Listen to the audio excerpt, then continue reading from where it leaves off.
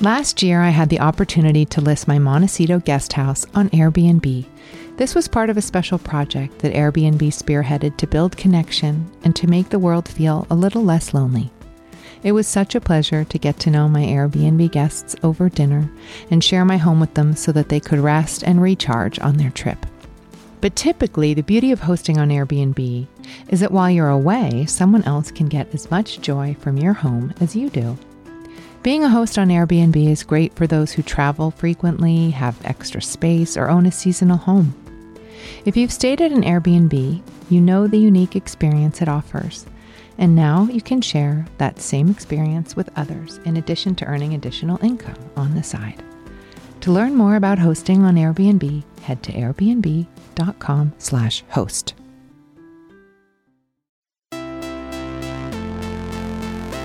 Don't hold anything too tightly. Just wish for it, want it, let it come from the intention of real truth for you, and then let it go. For me, our soul is like, it's unbound, it's limitless, but we will use words to limit ourselves. When people stop believing that somebody's got your back or Superman's coming, we turn to ourselves, and that's where you become empowered. Courageous participation attracts positive things. I'm Gwyneth Paltrow, and this is the Goop Podcast, where we bring together visionaries, scientists, healers, artists, and seekers. I'm so grateful that I get to interview these extraordinary thought leaders and share their wisdom with you. And I love listening to the conversations that are led by my co-host and dear friend, Cleo Wade. Cleo is a beautiful poet and author.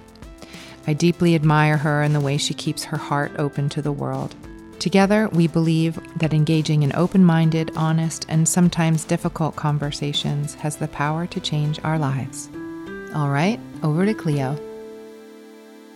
Hi, it's Cleo Wade. We've got a really special episode today with Elizabeth Gilbert, who sat down with Gwyneth a few years ago at In Goop Health in LA. It's one of our favorite Goop podcast episodes of all time, so we wanted to share it again with all of you. As many of you may know, Elizabeth is the mega best-selling author of Eat, Pray, Love, Big Magic, and City Girls. In their conversation in front of a live audience, Elizabeth and Gwyneth talk about creativity as a profound tool for healing. This resonates so much with everything I've been talking about here on the pod these past few months. I loved how Elizabeth explains how there are a lot of different ways to create in the world, even if you don't see yourself as a quote-unquote creative person. As Elizabeth says, the universe has buried these strange jewels within all of us. And today she teaches us how to hear our truths, or those little whispers around us asking us to be brave and do the thing and do it with love. Okay, let's get to Elizabeth Gilbert. Hi, guys. Hi, phones. Everybody wants to capture the moment. I know. Let's do it. We'll give them a few poses. Thank you for being here. My Thank honor you. and pleasure and delight. I was telling Elizabeth backstage that one of the sort of seminal moments for me in my journey towards, what will hopefully be integration and self-awareness one day. Let's keep trying. Was your TED Talk that was many years ago now. Yeah, I think it was 2010. Was it really? Yeah. Wow, time flies. Yeah. And I really recommend you all checking that out if you haven't already. It's an incredible study around creativity and fearlessness in a lot of ways. So at the beginning of Big Magic, you define creativity as the relationship between a human being and the mysteries of inspiration. Yeah. Which you touched on a bit in your TED Talk. Yeah. And you also wrote, the universe buries strange jewels deep within us all and then stands back to see if we can find them. Yeah. I love that idea. So first I want to ask you about that idea. Yeah. What does that mean? Well, it's an idea that came to me from a poet named Jack Gilbert, who is no relation to me, despite the name, but I think of him as kind of like my spiritual father and my poetic godfather. he was teaching at the University of Tennessee, and I met a young woman who took a poetry class with him. And she had come from a very disadvantaged background. She grew up in a flatline, cultureless, kind of not at all enriched society where people just worked hard and suffered, basically. And she had managed to get herself into college. She was the first person in her family to get there. And she had been told by her guidance counselor to go study accounting or something that she could make use of and make money of. And she accidentally, due to a clerical error, ended up in his poetry class. And it was literally the first time in her life she had ever seen art. You know, this beautiful man who was this great poet. And there was something that it awakened in her, and she started writing poetry, and she was good at it. And one day he took her aside after class, and he said, I think you have a gift. You know, what do you want to do with your life? And she said it was like it came from the earth itself. It didn't even come from her. This voice said, I think I want to be a writer. And he just took her by the arm, and he said, do you have the courage to do it? And he said, the jewels that are hidden inside of you are begging you to say yes. And I found that to be the most loving, incredible thing that somebody could say to a young creative person. And that's where I had the line, the universe buries these strange jewels within all of us. And then it's almost like a game, it's a dance. And that's why I think of creativity as a relationship, not between self and self, but between self and mystery. Mm-hmm. That there are these strange forces out there that want to dance with us. Ideas want to play with us. And they're constantly kind of whispering to us like, you want to do something? Do you want to make something? Do you want to try? And then and so for me, I feel a lot happier when I create with the idea that I'm interacting with a mystery rather than that it's all coming from me. Because if it's all coming from me, I feel like I can't support that. I don't feel like I'm big enough. But if it's me in a conversation with the divine, with a mystery, with some strange process that humans have been doing forever, that somehow makes it easier. Does that make sense? Yeah, absolutely. Yeah. And I feel like this was something that you talked about after the success of Eat, Pray, Love. Yeah. And saying, you know, overtly that how does somebody came up to you and said, well, what are you going to do now? Like, not somebody, everybody. Like as if your life was over. Yeah, yeah. And so you really had to almost dissect your relationship with creativity after a period of paralyzation, right? Yeah. And really connect to the idea of these muses and these things that are around us that you just said whisper to us. Yeah. Why do you think it's so hard for so many of us to hear those whispers? Well, there's only one reason, and it's always the same, and it's fear. And that is nothing to be ashamed of. So I just want you to know that never, ever, ever goes away. So just relax and enjoy that idea. It never goes away. I just published my 9th book. I will continue to write books for the entirety of my natural life, and I fully expect that fear will be my companion through the entire thing. So if you're looking for some kind of miracle where you're never going to experience fear again, if you want me to tell you that you're never going to experience it again, I can't, because I still do. But I think I think I've come to understand fear in a way, certainly fear and how it relates to creativity. So do you mind if I try to explain my theory of it? Okay. Me too. So fear is the oldest part of our brain. It's the reptilian, like way back and deep in the cortex part. It doesn't have any imagination. It doesn't have any creativity. It doesn't have any perspective. It's a very rudimentary brain function. And all it knows how to do is feel the alarm and shut everything down. Like that's what it does. And that's its only job. So before we had consciousness, before we had self-awareness, before we had love, before we had creativity, we had that, you know, and that's why we're here, because we had this survival instinct that was like, whoa, I don't know what that is. Stop. And so fear's entire job is to stop you from doing things when it doesn't understand what you're doing. Right? So anytime in your entire life that you do something where the outcome is not clear and where it's never been done before by you, your fear has a job to do. And that job is to say, don't do that, because that's probably going to end in our death. Like that's literally what it believes, because that's the only function that it has. And that's why it's so scary. Like that's why if you try to sit down and write a poem, it literally feels like you're going to die, you know, because there's this part of your brain that's like, this will certainly end in my death. And so like the very first thing I have to do when I, for instance, sit down to try to write a poem is that I have to feel that reflex. And then I have to say to my fear, so far no one has died from me writing poetry, but I understand you. I understand you. So there's this understanding that I have of how fear works, and I accept it.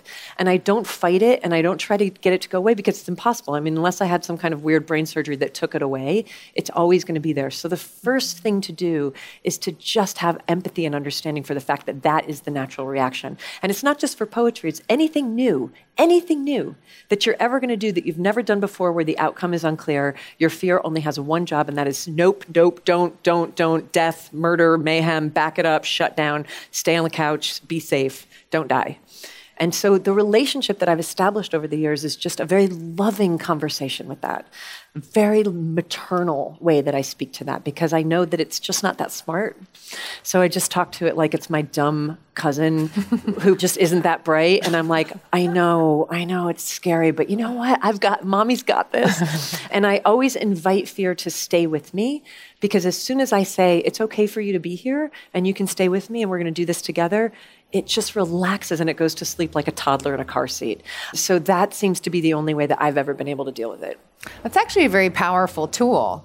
And I think a lot of us, if we were able to invite in fear or spite or anger or anything. Shame, as you were talking about, that's the really hard one. That's the $1 million one. Right. But yeah, if you can just say to all of those things, I've got all the room in the world for you, sweetheart. I have all the room in the world for you. You can stay. You're allowed in the room. It's hard. I agree. It's hard, but it's like, that's the only way I've ever been able to move forward through any of that stuff. To me, it's really interesting that you always articulate the creative process, because when I hear you talk about it or when I read your words around the creative process, it really, to me, feels like you're talking about spirituality. Yeah, I am. Yeah. And I think so many of us define creativity as like painting a picture or writing a poem or like having a skill or thinking like, well, I'm not a creative person, so this, like, I don't understand what that means. So can you tell me a little bit about your broader definition of creativity? Yeah. Okay. Here's what I think. I think that I don't really know what's going on. And in that regard, I probably have a lot in common with you. Like, I don't get what the literal fuck is going on. Like, what are we? I mean, you guys, it's profoundly weird experience to be a human being. Like, we're on this ball of debris spinning around a star in the middle of emptiness at 67,000 miles an hour. We are made out of meat, and yet we have consciousness. We are the only thing on the planet that is like us. Like, nothing else feels the way we feel or reacts to life the way that we do. Like, we have a lot in common with other life forms, except for this insane amount of consciousness that's so unprecedented that nothing else has ever had. We don't know how to use it. We don't know why we have it. We appear to be like, we keep looking for things like us out there in the universe, and we're not. It's weird. And then they drop you here into a family, and you're like, what? Like you wake up one day and you're like, this is my mother and my father, and these are my siblings. And then all this stuff happens to you, and all this loss and all this pain. It's so weird. And I don't know what any of it is or what any of it means. But the one thing that there's one thing that appears to me, which is that we do seem to be living in a universe that is in a constant and unending state of creation. There's this kind of old-fashioned view of creation, that creation happened couple, however long ago, and then it ended. Like God made it and then it stopped, and we've just been bouncing around inside of it. But what it appears to be, if you look at physics, is that it's not ended. There's this ongoing thing, and galaxies are being born. There's a thing called star nurseries, where stars are being nursed into life and new planetary systems are being made. It's never stopping, and it's never stopping here either. And so we are not witnessing that. We're part of that. So we are from that. We come from that. We work into that. And so if the energy of the universe is a constant creation, when you are in creation yourself, you're in alignment with it. And that's why it feels so good, because you're in the river of the thing that is happening from here to the outer extent of the universe always. And when you're not in creativity and when you're not in creation, you're against that flow. And that's why it feels like depression. And that's why it feels like despair. And that's why it feels so heavy. So for me, the best way that I can feel healthy, which means a sense of belonging, not just belonging to other people, but belonging to this whole weird story that's happening that we're in, is if I do creativity small c on a small scale. So if I make something, then I'm also creating just the way that the universe is constantly making something. And for some reason, that feels deeply good at the soul level. And when I'm not doing that, I'm stagnating against a power that wants me to create with it. Does that make sense? Mm-hmm. So for me, it's profoundly spiritual because I feel like there's no greater way to connect with capital C creation than to engage in small c creation. And that C can be as small as you want. That can literally be like cutting a picture out of a magazine and pasting it to a page. Look, I created a thing. There's something about making something with your hands and doing something that just makes you healthy. And I think it's what we're supposed to be doing so that we don't despair. Yeah. Or even, I think for those of us who aren't creative in those terms, the idea that we can be creating ourselves by being in integrity, by having the difficult conversation, by leaning into something. By growing. By growing. Like is that creativity in and of itself? Totally. And maybe it's the absolutely purest definition. You're bringing yourself into being. Right? And the only other thing I know beyond the recognition that everything seems to be in constant creation is that for some reason, and I will never know why, I was entrusted with this one to take care of. I was given stewardship over this soul dropped into this body, into this family, and that's the one that I'm apparently supposed to be taking care of because they gave it to me. And so I think that like nourishing creation in terms of taking care of that thing that you've been given, yourself, your body, your soul, your spirit, I think that's also a way of being in alignment with creation. Last year, I had the opportunity to list my Montecito guest house on Airbnb. This was part of a special project that Airbnb spearheaded to build connection and to make the world feel a little less lonely. It was such a pleasure to get to know my Airbnb guests over dinner and share my home with them so that they could rest and recharge on their trip. But typically, the beauty of hosting on Airbnb is that while you're away, someone else can get as much joy from your home as you do.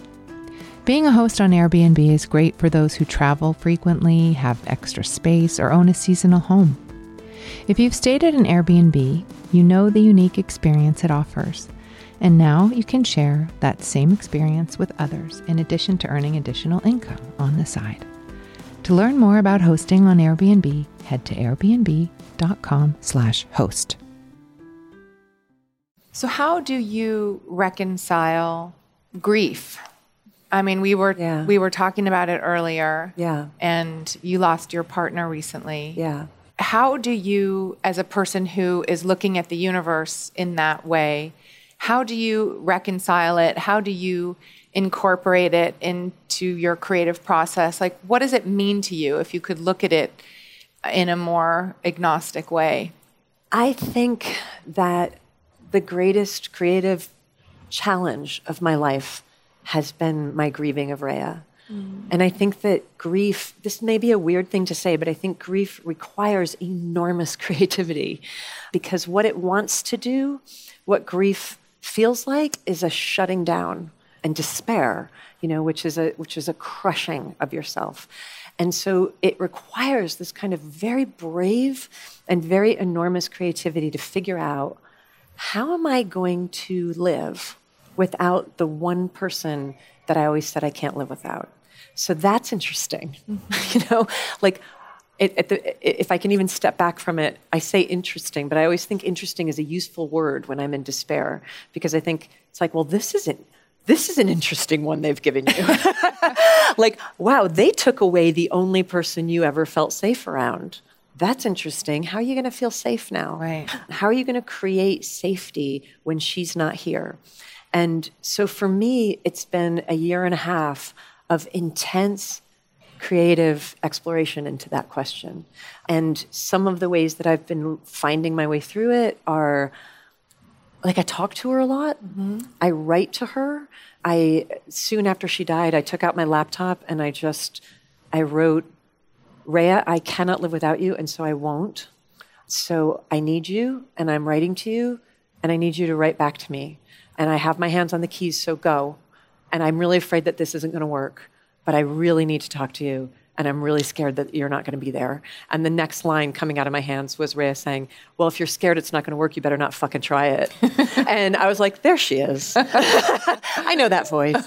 I know that voice. And I started this conversation with her, this dialogue that I've continued since that time. And I don't know, and I don't need to know, whether what is responding to me on that page is Rhea's spirit, is an angel, is God, or if it's just that she's so internalized into me because I knew her and loved her so well that I actually now own her voice in me.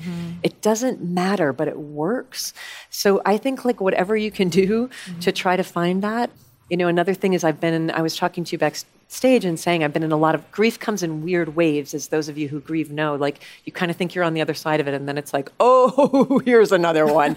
You know, and there's a surrendering that has to happen to that, where you just hit your knees and you're like, oh, I'm in this now. Like it's a bow down. Like this wave is bigger than me and now I'm just going to have to sob until it stops. And I've been in that for the last few days. Fun times. But what happened is that I talked to her through it. And what I was saying to her over the last few days was that I'd reached this place in myself where I kept saying to her, nobody can comfort me but you. There was never anybody who could comfort me at the deepest level of my pain than you. And what I heard back, and again, I don't know if it's coming from there, if it's coming from here, it doesn't matter. But what I heard back was her saying, baby, you have to give people a chance. And that means you have to tell them that you're in pain. So if you got it, they're not going to be as good at it as me, but you got to give them a chance. And so what I've been doing literally for the last 3 days is every single person who I encounter, I'm like, hi, I'm in a lot of pain right now. I did that to you. You're like, how are you? I'm like, not good. I'm in a lot of pain right now. Nice to meet you. You know, like this is literally the first, the makeup artist. I was in the trailer and she's like, hi, how are you? I'm like, real sad, not doing well. And she's like, it's okay. When I was 13, my parents moved a chair into my bedroom so I could counsel my friends. What's going on? And I'm finding that like, just say it. I hear Rhea going, yeah, do that. Yeah. Do that. Every single person, like if you're in pain, tell them, don't tell me. She's like, tell me and tell them, you know, like don't close it off to the rest of the world. And that's creative. Like walking up to a stranger and being like, hi, I'm really sad. Right. Like that's a creative act. But we're not supposed to do that. We're supposed to say, I'm great. How are you? I'm not sure we're supposed to. I think that's what we're culturally trained to do. Right. But I also think that every time you do that and it isn't true, I think you die a little bit, as you may well know. And I also think you miss the chance to connect. You know, you absolutely miss that opportunity and miss the opportunity to have depth with someone. Even that at a cocktail party would change our lives. Like, you know, instead of making small talk, if someone said, how are you? And not good. Yeah. Not good. Real sad. I lost the only person who ever made me feel safe. How are you? You know, who knows? And they might just be like, that's too much for me. And that means that you just found out that's not the person you're supposed to be talking to today. That's right. You know, and that's awesome. And then you can just turn to the next person and be like, are you my mother? You know, like, who is it? And it's a weird thing to do, but also this whole thing is just an experiment. Yeah. You know, like this whole thing, those star nurseries that are being created on the other side of the galaxy are just an experiment in creation. Let's try one. What happens if we do this? You know, and I think that the more that I can live my life in a constant state of experimentation, the better off I seem to do. So and sometimes they fail. Right. And I was just going to say, so what do we do? Like what is the best way to react when they fail? You know, for some of us, it's really difficult to sum up the courage to, you know, say something you know the other person doesn't want to hear, or pick up a paintbrush or whatever, you know. And it's like, so if you've been able to speak to the reptilian part of the brain and override it, and then you make the risk and then you fail. Yeah, that sucks. And it's painful. And I think that you get to then say, I was so brave today. I actually carry around in my journal that I carry with me everywhere that is tear-stained as much as now as it was when I was 13. I carry around gold stars, and I give them to myself. Wow. Like, that is a gold, you were brave.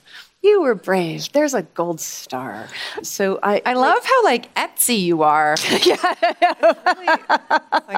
When we go backstage, I'll give you one. Like Okay, and I feel like, you. and sometimes when I see somebody do, I'm like, you just a gold star. To encourage other people to be courageous too, and then to also know that there are days where you just cannot be. Yesterday was one of those days for me. Like I could not find my courage. I just could not find my courage. And then I just reached out to the people who I trust the most, and I said, I've got nothing. I'm just sad, and I can't take coaching today, and I can't take I was talking to my best friend yesterday, and she's like, you know what I think you should, and I said, be very careful. I said, be very careful because I can't hear coaching right now. I just need you to tell me that you love me and that I'm perfect. Like, please don't tell me what to do, right? Because I am not going to be able to do it today. Maybe tomorrow. And that's also a very loving tactic to take toward to yourself, just to know when you're at your limit, and to just be like, this is as far as I can go today. Let's take a quick break to talk about one of our partners. Tumi has a soft side. Discover their new Asra bag collection in its pillowy pleats, satin finish, and crescent shape. Asra is the bag to carry for your 9 to 5 and the 5 to 9 plans that follow. Versatility, after all, is Tumi's signature. Shop the full Asra collection on Tumi.com or at a Tumi store near you. Okay, let's get back to the conversation. The common theme here seems to be whether you're talking to that reptilian part of your brain or whether you're talking to your partner who passed away or whether you're talking to a stranger at a party or whether you're talking to your new boyfriend or whatever. Yeah. It's talk and have Tell it be the truth. tell the truth. Tell the truth, tell the truth, tell the truth. That is the epigraph of Eat, Pray, Love. Yeah. Tell the truth, tell the truth, tell the truth. And Rhea's famous line that I loved so much, and she had been an addict, and the only way she got sober, she was a heroin addict for years before I met her. She lived on the streets of the East Village. She was homeless. She was in prisons. She was in, the only way she got sober, the only way anyone, and I know some of you know exactly what I'm talking about, the only way any of us get sober is by telling the truth. That's it. That is the path to sanity and sobriety, and it has to keep happening, not once, not twice, but every single day. And she said, whenever I'm really in trauma, I remember her line, and her line was, the truth has legs. It's the only thing that will remain standing in the room when everything else has blown up and disintegrated. The last thing in the room standing is always going to be the truth.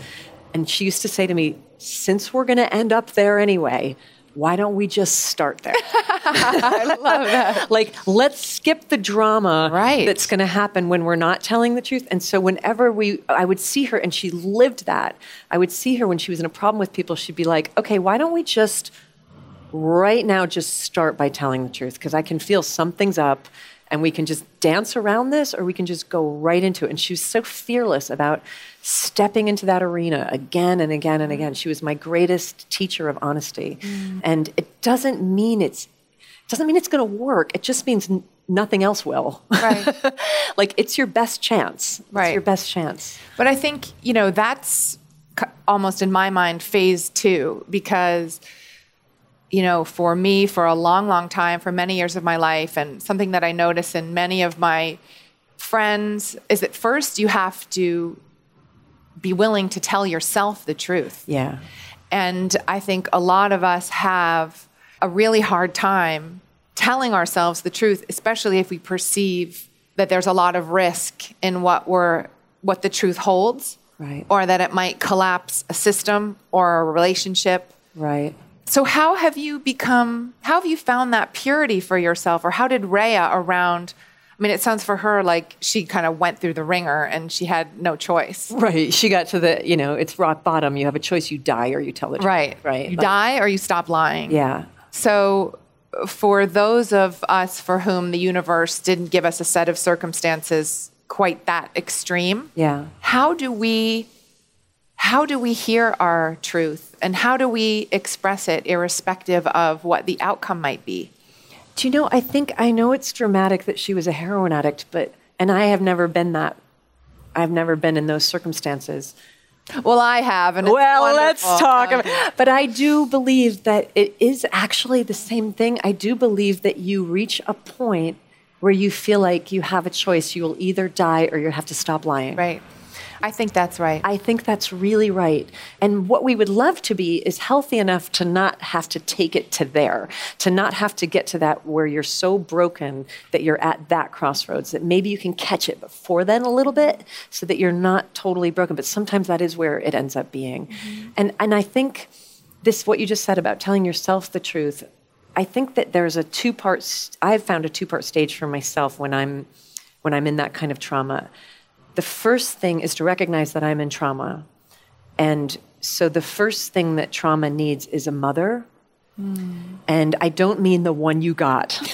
I don't mean the one that I got. Maybe you were lucky enough that you got that actual mother who had that incredible capacity to hold you when you were in trauma and to tell you that everything was okay and that you were perfect and that you were beloved and that nothing was expected of you and that you could collapse and that she had you, that she could hold you. Maybe you had that mom.